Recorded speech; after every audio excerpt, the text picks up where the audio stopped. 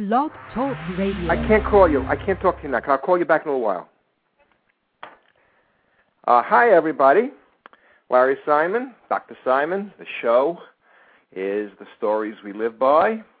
And I got this call on my cell just as we started, and it distracted me for a minute. I hope I'm going to have an interesting show today. Certainly, the topic is in the news. Another Republican, this time a Republican senator, South Carolina's Sanford, one of the morally upright, apparently disappeared for 5 days or so, and he was in Argentina with his girlfriend. And his wife didn't know anything about it. His 4 kids didn't know anything about it. Who knows what they knew or didn't know. And the state was left to run by itself.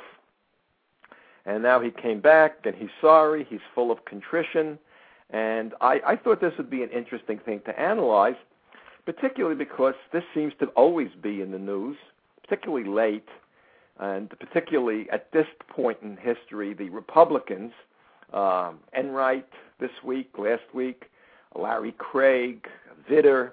I'm trying to remember the name of the senator from Florida, where I live, who last year was disgraced because he was doing hanky-panky with the pages that worked for his Senate office. If I remember correctly, mail pages. And I thought I would discuss this, but other than calling these people hypocrites because they belong to the Republican Party, which Kevin Phillips, very fine author in a wonderful book called American Theocracy, says the Republican Party is the first religious party in American history. And these guys all speak for God and tell us how we're supposed to behave in our bedrooms and sexually. We're supposed to be all, as they see it, morally upright. And one after another, they don't seem to do as they want us to do, which makes them hypocrites. The problem is, and if you've been following my show, you know that the word hypocrite is merely a label, and it doesn't explain anything. And I would like to try and explain these guys' behavior, and I won't do a great job of it because I've never met them. I have no chance to really examine what their motives actually are, but I can conjecture. And I want to broaden the discussion so that it's not just about them. And unfortunately, so much of the reporting today, and I'm going to get into that a little bit later, is like gossip. There really is no great analysis or decent analysis. And even stations like PBS, where I watch at 6 o'clock in the evening, if I can, the news report, Jim Lehre's news report, where there is analysis, where they bring experts on to analyze these situations, it doesn't really get into an analysis of the behavior of these powerful individuals and why they might be doing what they're doing. It's sort of, we get fixed on it, and I think what they're doing is, from one point of view, it's very humorous. Another point of view, it's really dangerous because they are role models for people, for the next generation. And what they keep telling us is that we can't trust our politicians any more than we can throw them. And we need leadership.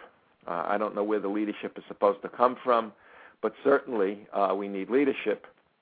And they're helping destroy the Republican Party. And I'll get into that, this whole business of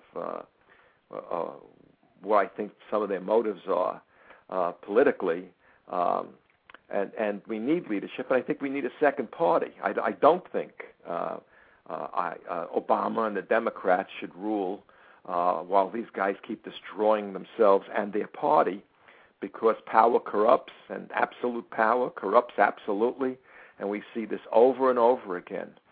We need a loyal opposition. We need debate. We need discussion. We need a clash of stories. Otherwise, those in power dominate with their story, and nothing good comes of it. Rarely does anything good come of it. So What I want to do, first of all, is say that if you study a little history, there's nothing new in senators and congressmen and people in power having sexual liaisons and getting caught with it. It goes way back. I'm not sure how many of our presidents had mistresses, but I would wager a lot of them.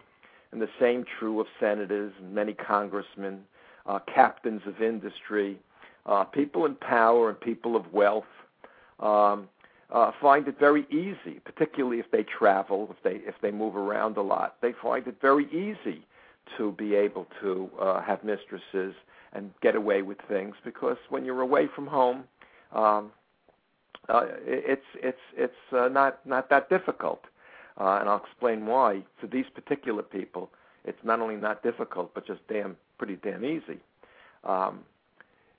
The Roosevelt, we know after the fact, had a mistress. Dwight David Eisenhower, the great general and president, had an affair while he was overseas with one of his aides. Of course, in more recent years, Clinton. His sexual behavior, his imbroglios are now legendary. So there's nothing new. I should mention Gary Hart. Gary Hart, I don't even remember what year. Gary Hart was a very attractive candidate for president, for Democrats. And it turns out he was having an affair with a beautiful woman named Donna Rice, a young woman.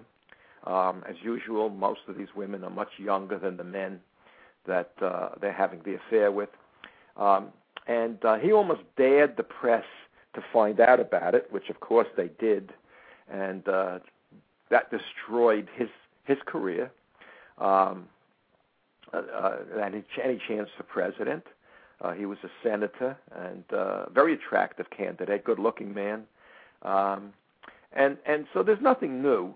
Of course, with the Republicans, it's a little bit different, the modern Republican Party, because they have just become this business of the upholders of family values and have become so unbelievably stuffy and arrogant about taking these absolute moral stands about things and then bringing God into the whole thing. So it's not that there's anything new about this, although the obnoxiousness in present time seems to be, for me anyway, in my own personal opinion, kind of heightened. Although I was terribly upset with Bill Clinton. I mean, he's a role model. He's the president of the United States. He should not have been talking to another senator on the telephone while a young woman, a very young woman, his aide, an intern actually, was under the desk performing oral sex on him. There's something comical and gross about that. In any event, I wanted to broaden the discussion and talk about this from the point of view of evolutionary psychology. And here, I hope you'll forgive me. I hope you'll find it interesting, but I have to be a little professorial. And so I'm going to talk about this whole thing about the idea of modern evolutionary psychology.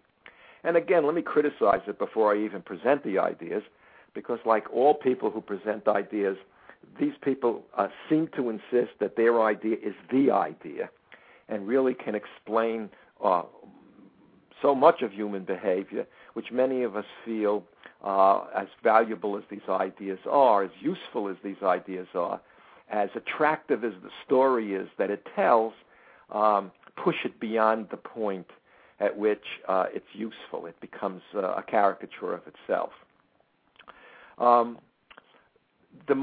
If you want to read a wonderful book about this, and it's not very difficult to read, Richard Dawkins, who's a modern evolutionist, has written a book called The Selfish Gene. And of course, genes are not selfish in the sense that a person is selfish, but the gene has only one function, and that's to be propagated. It's to get into the next generation. And what Dawkins and many other psychologists, he's a biologist, but biologists and psychologists who accept this, and by the way, this is very high on the list of stories that sits behind my own ideas and my own notion to explain human behavior, my own and anybody else's. And as much as you know from my previous shows how important I think childhood is in social relationships and the politics of human relationships, I think sitting behind all of that and explaining so much of it is the idea of the selfish gene. And what the selfish gene theory says is that we're not aware of how powerful our genetic inheritance is in shaping our behavior. Right? And people hate this theory. Many people hate this theory. And the more they hate it, the more evidence it provides as to its veracity, its truth, its usefulness. Our job is to put our genes into the next generation. And to do this, we have to grow up, we have to stay alive, we have to engage in a whole variety of behaviors, many of which then make sense from the point of view of gene theory. Right? We are a package. Our brains have modules in them that get excited by some things and interested in some things and obnoxious. 1111111. Hello? Hello? Hey, Larry. Oh, how you doing, it's Barry? Good, good. What kind of a number is 111111111? I have no idea, but I'm calling in on my Skype account because my DSL line is not yet installed. Oh, okay. So have you heard from the beginning? No, I have not. I was talking about evolutionary theory and using it to try to explain the behavior of guys like Sanford or Clinton, these powerful men who get involved with younger, prettier women. And in the case of these senators, the Republicans who are always telling us how to live our lives, particularly in the bedroom, they're not exactly behaving as they're supposed to behave according to their own dictates. In any event, I was getting involved with Richard Dawkins' idea that basically what we are as a human being, or at least what's part of our essence, is as a deliverer of our genes into the next generation. If we don't deliver our genes, our family name disappears, and if enough of us as a species don't deliver our genes into the next generation, why then the species disappears.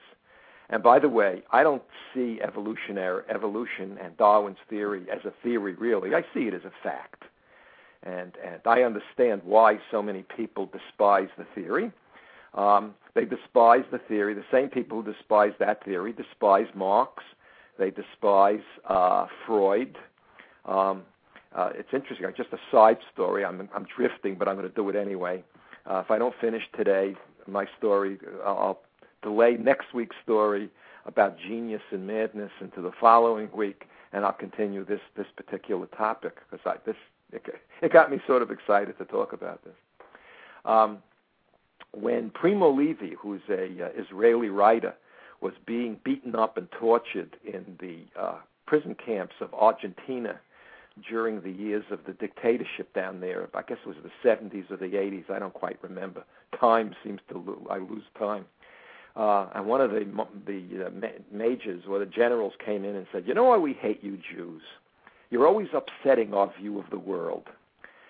Marx upset our view of economics, and Einstein upset our view of the universe, and Freud upset our view of people." Apparently he didn't know that Darwin was half Jewish. So he could have added, "We hate Darwin too," because of all the theories that have upset the Middle Age, the view of humanity in the Middle, as it existed in the Middle Ages, that the Earth was the center of the universe, and we had these perfect souls that had been put in by the God who created that universe. Darwin was the most one to upset it. And this theory is very upsetting to many people because what it says is that most of the time we act out a biological message, if you will, and this biological message determines enormous amounts of our behavior. Let me go through just a couple of them. For example, human beings love fats, the taste of fats, more than anything else, fats and sweets. Why?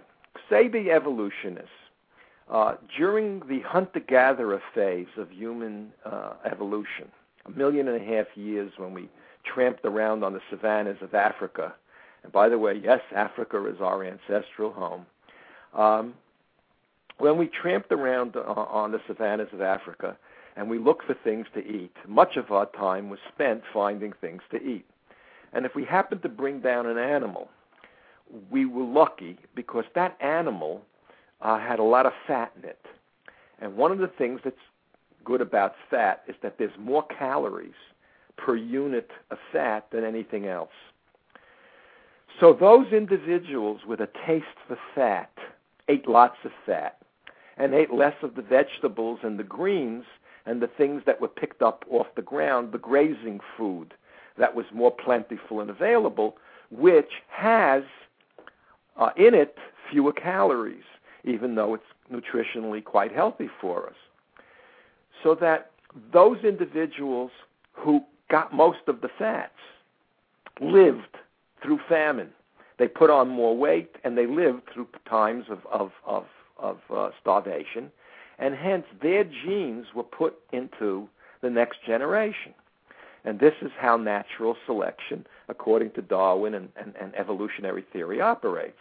That which increases the life of individuals tends to get into the next generation because such individuals live to have sex, live to procreate, live long enough. And hence, today, we have a taste for fats. The fact that our ancestors on the savannas of Africa probably lived 25 or 30 years at most before they died of disease or animal bite or pestilence or rotted teeth has changed. We now live into our 70s, our 80s, and our 90s. And hence the diet we want to live and eat, lots of protein and fat from our Big Macs and our French fried potatoes, is not exactly the kind of diet that allows us to remain healthy at this point. So that's one example of how evolutionary theory works. There's all kinds of other examples, but one I want to talk about is to do about sex. Sex, obviously, is a very powerful need, and the reason it feels so good, according to evolutionists, to have sex is that we're rewarded for carrying on the next generation. Right? So it's not when we have sex that we're looking necessarily to procreate.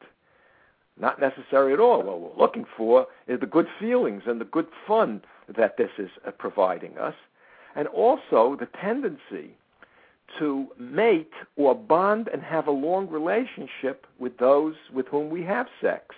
It's very easy to like those who give you tremendous pleasure and to whom you give pleasure. And why is this adaptive? Because when a male gets a female pregnant, there's an asymmetry. There's an imbalance in the way things work once she becomes pregnant. And I have to talk about that. For the evolutionist, I should add, though, that a long relationship in which the male takes care of the female through her pregnancy and through the rearing of the child early on becomes a very powerful incentive for that child to survive and grow up and carry on the procreation of the family name or the tribe or the country or the species, the whole species. Well, what goes on now is this an asymmetry. For the male, sex is what's called a cheap act. Cheap is not in the sense here that it's a cheap, you don't leave tips for the waiter in the restaurant. Cheap means that for a man to have sex, it costs very little. It's very pleasurable. It tends to be fairly short. He loses some energy, which is easily recouped, and goes on his way. And the more a male has sex with as many females as possible, the more he puts his gene into as many females, because what he is a gene delivery system from the point of view of looking at ourselves as a gene delivery system, that the selfish gene wants to stay alive. Now, I love this idea. Okay? Now, let me say this is very important, because like fats, The fact that evolution wants us to do this doesn't make it right, doesn't make it wrong. We have to create morals about this based upon other considerations or a variety of other considerations, such as loyalty, such as not betraying our partner. There's all kinds of other issues that get involved in determining whether something is right or something is wrong. Certainly, a female who doesn't want to receive the package of a male should have a right to say so, in my point of view, because a human being is a human being and should have the right to say no as well as the right to say yes. So the issue of right or wrong is not here. I know there are people who say, well, see, men are naturally polygamous and therefore they use it to justify the behavior of a male who goes around from female to female or cheats on his spouse. So to believe that the tendency is there is one thing, but to say it's right and justify it by evolution is something completely different. Similarly, if somebody really attacks me or hurts me, particularly even psychologically, my tendency is, as a human being, is to want to hurt them back and maybe even kill them, stop them from doing. Well, that doesn't mean I have the moral right to do so if we decide that such a moral right doesn't exist. Okay? So what we have is not an issue of right or wrong, and this can't be used to justify behavior. For the female, sex is not a cheap act. It's a very costly act. When a woman becomes pregnant, her ability to hunt for herself, to fend for herself is reduced, and indeed, particularly before modern medicine, but even still today, her life is in jeopardy. One of the leading causes of death not too many years ago were problems, complications around pregnancy and complications around delivery. And when a woman gives birth, if she is bonded to her child, and the modules in our head say that is going to take place with a wide variety, a great majority of women, she needs protecting. So therefore, the woman's choice of a partner tends to be different than the man's choice of a partner. The man's choice of a partner is usually, but not always, not exclusively, the look of the female. Is she attractive? And what's so fascinating to me about reading about what is the basis of attraction, it's usually a woman who is young, in her full childbearing age, and a woman who is healthy. Apparently, what we see as pretty or handsome in people tends to be with youth and health. Health looks good to us because from the gene-eye point of view, we don't want to put our precious gene into a receptacle, into another person, into a place where it's not going to have the best chance to survive. Doesn't that make sense? Barry? What do you think, Barry? You there? Yeah, I'm here. I had my mic on mute, so I didn't interfere. No, it sounds very logical. Very logical, see? And that's part of the problem, because it's so logical. There's something very compelling about this particular story. Now, when men look for women, it's usually young, very often a virgin. I don't have to tell you how many societies, including our own, put a big premium on virginity. And I thought for a long time, I never saw anything, why virginity? And then it dawned on me from an evolutionary point of view, because a man will never know if he's been cuckolded. And he wants to make sure that when that woman gives birth, he is the father of that child. And so the woman being faithful to the man is usually, for most men, a much higher premium than he being faithful to her. And indeed, women tend to forgive men for philandering a hell of a lot more than men forgive women. And in many parts of the world, many parts of the Muslim world, a woman who philanders, a woman who is even raped, can be put to death by her own family, by her brother or her father, because she's soiled. She is now, there's no, the possibility of how the loss of virginity takes on a monumental kind of moral issue.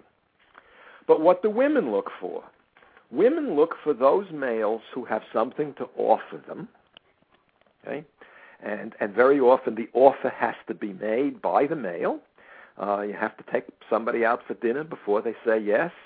And before they get married, you got to give them an expensive diamond ring in many cases. And you have to set up a home so that the male who is powerful as well as good-looking, by the way, tall men and muscled men do much better in bed in general than men who are wimpy and short and skinny and small. Again, even today, a short man has a lot of problems becoming president. Tall men are perceived as more manly and more vigorous, and from the genes point of view, therefore, a better biological prospect or a healthier prospect for whatever we need this male for, and that includes leadership. So men who are tall and powerful and have real status in society draw women like flies to honey. And this brings us to the politicians and many of the movie stars and people who are icons of our society or any society. They don't have a problem getting hooked up. Any good rock and roll singer will tell you, any entertainer, that women throw their underpants and their keys to them as they come by. One of the big scandals of recent years was when I was in New York, the former governor. I'm losing names faster than I could find them. Elliot Spitzer.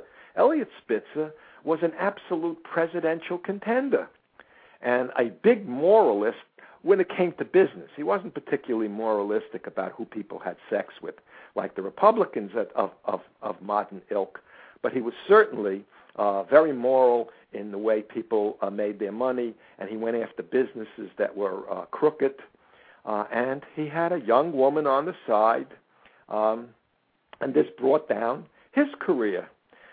Certainly he will not be a president of the United States, and he was a popular governor. He was much admired, tall, good-looking, wealthy, and apparently the woman he met, he walked past her in a hotel lobby, and she told him how hot he was, and he just couldn't resist. The genes cried out, well, here's a package we could deliver. And I don't mean to be diminishing it, but evolutionary theory says that this kind of temptation in this kind of situation is something a tall, good-looking, powerful man would be hard to resist. And his beautiful woman, who then turned out to be a prostitute, and he paid $5,000 an hour to. My goodness, $5,000 an hour for sex. That must have been some hot potato. $5,000 an hour. Incredible. But it was worth it to him. And the genes in this theory are laughing and laughing and laughing. And the joke is on all of us. So one after another, these politicians or powerful people have sex. Kennedy, who was my favorite president, the first, I couldn't vote for Kennedy, actually. In 1960, I was 20 years old, and many of you weren't born then. I guess most of you weren't. And I couldn't vote in 1960. You had to be 21. And the law was changed after Kennedy became president, to make 18-year-olds, allow 18-year-olds to vote. And that was very frustrating, and I was terribly upset, as were many people, when Kennedy was assassinated. And again, we couldn't believe a man of this power, of this stature, could be brought down by some little schlep with a powerful gun in a book depository, Lee Harvey Oswald, which led to, from an evolutionary theory point of view, all the conspiracy theories. How could a little nothing bring down the greatest man, the most powerful man in the world, the President of the United States? There must have been more force. There had to be something else behind this. Otherwise, it couldn't have been done. Kennedy himself used to say all the time, if somebody really wants to kill you, they'll find a way. And that was a line that ultimately found its way into the movie The Godfather, where Michael Corleone says, if there's one thing we've learned from Kennedy, his assassination, is that nobody is safe if we make up our mind. Somebody makes up their mind to kill him. Anyway, to go back to this kind of a story. Kennedy had orgies in the White House pool. What's interesting is back then, Kennedy, Eisenhower, Roosevelt, all of these individuals had affairs. The press knew about it but didn't report it. It was believed then your sex life was private, it was personal. And if an individual was was good as a politician, if they were doing their job as they were supposed to, there was no reason to bring their private life, their personal life into it. That changed with Gary Hart, who I mentioned before. What I believe, again, this is just my own observations as the curmudgeon that I am, is that the press at one time considered themselves people in the news business, and today most of them are entertainers, and they see themselves as part of the entertainment industry, and so gossip and entertaining people with the personal lives, their personal lives is very high on the list. And the Republicans, and again, I have to blame the Republicans for this because I don't see the Democrats having done this. This whole business where they're the moral majority and they're the keepers of American morals. The idea that your personal life, your sexual life, is part of what makes you a good citizen or a bad citizen. This has become so much and so sadly a part of our modern political system. And hence, reporters now dig for any kind of sexual dirt that they could possibly find. And it's reported instantaneously all over the world, especially now when you have all of the technological devices that we have to bring information to people. And so here we are.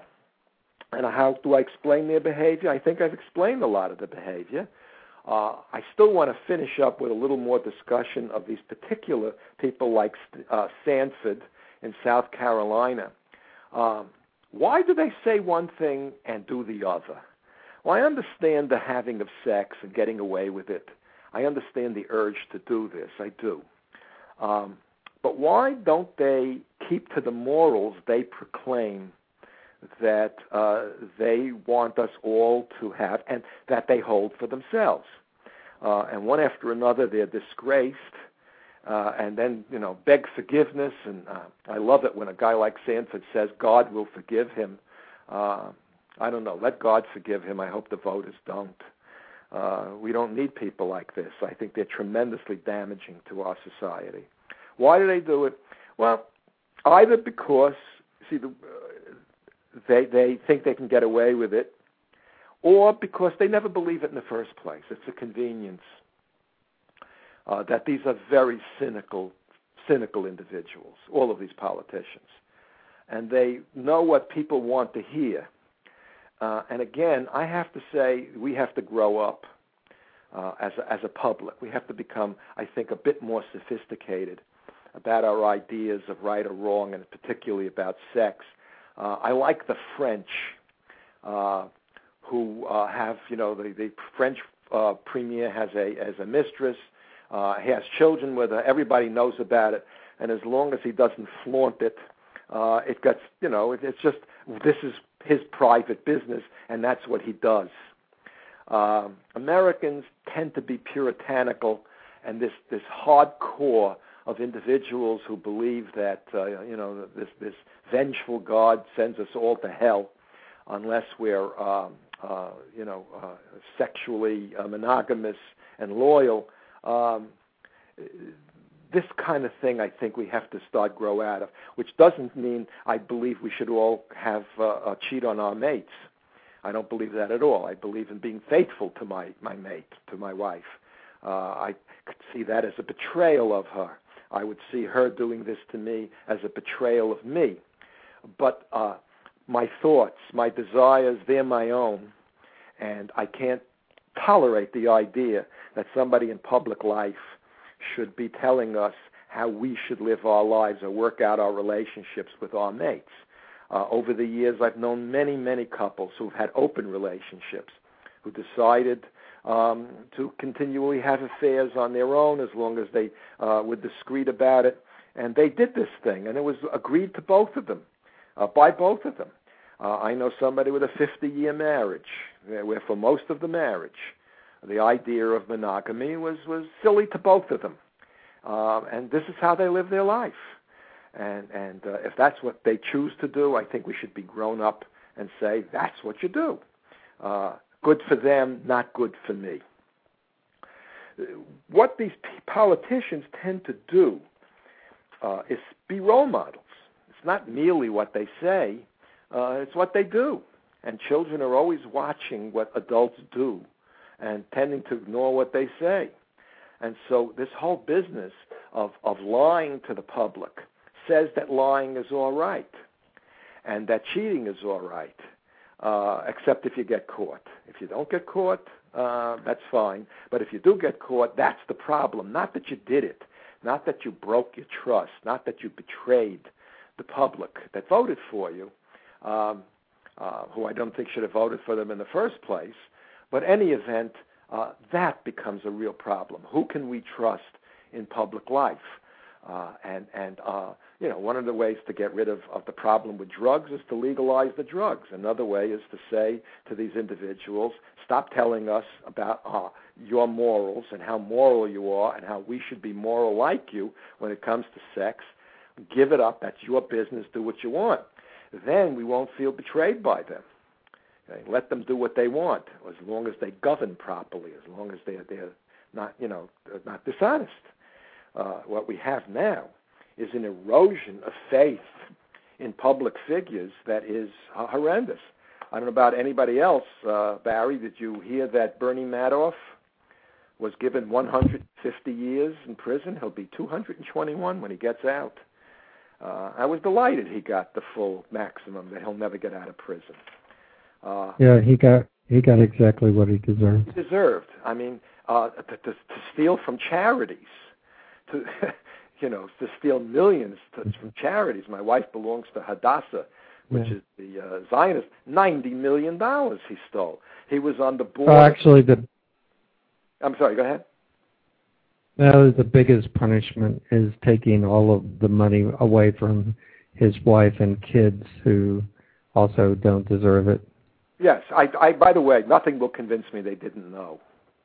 Yeah, they knew. Yeah, my wife signs my income tax form every year, so we have a joint return. She knows where the money is. I can't imagine you could live with somebody and not get caught if you're lying. It's like I could kind of understand that maybe his wife did not know, but I think since the kids were involved in the business, they know. Yeah, they know. And the law should go after that whole family. Let them live in a tent in the woods. Not $7 million. I think they should be in a cell next to him. Yes, I agree with you. But all of this creates such a terrible cynicism in the citizenry, and particularly in the young. And, I went to a concert yesterday, and it was a July 4th concert, music of Aaron Copland and George Gershwin at one of the local universities. It was a terrific concert. And was all over. We stood and we sang God Bless America. And everybody sang on the top of their lungs with this orchestra, God Bless America, and meant it. And I hate to see the country I love that nurtures all of us to the degree that it does become so cynical and be led by people who are just beneath contempt for how they behave. In any event, that's it. I think I've done what I wanted to do today. Well, I have a couple issues we could talk about. We have 5 minutes. Let's go. Okay. I take a little exception to some of the comments about the Republicans exactly as a group, but I think the problem has become is that politics and religion are not supposed to be mixed, and they've gotten mixed. In America, yes. And, I think what everybody forgets is that when you have situations that are like Bill Clinton or any of these other people who have had affairs, when I was in the Navy, one of the things that you had to be aware of is when you get a top secret clearance is the ability for the enemy to gather information. And blackmail. And one of the ways is blackmail. Yes. And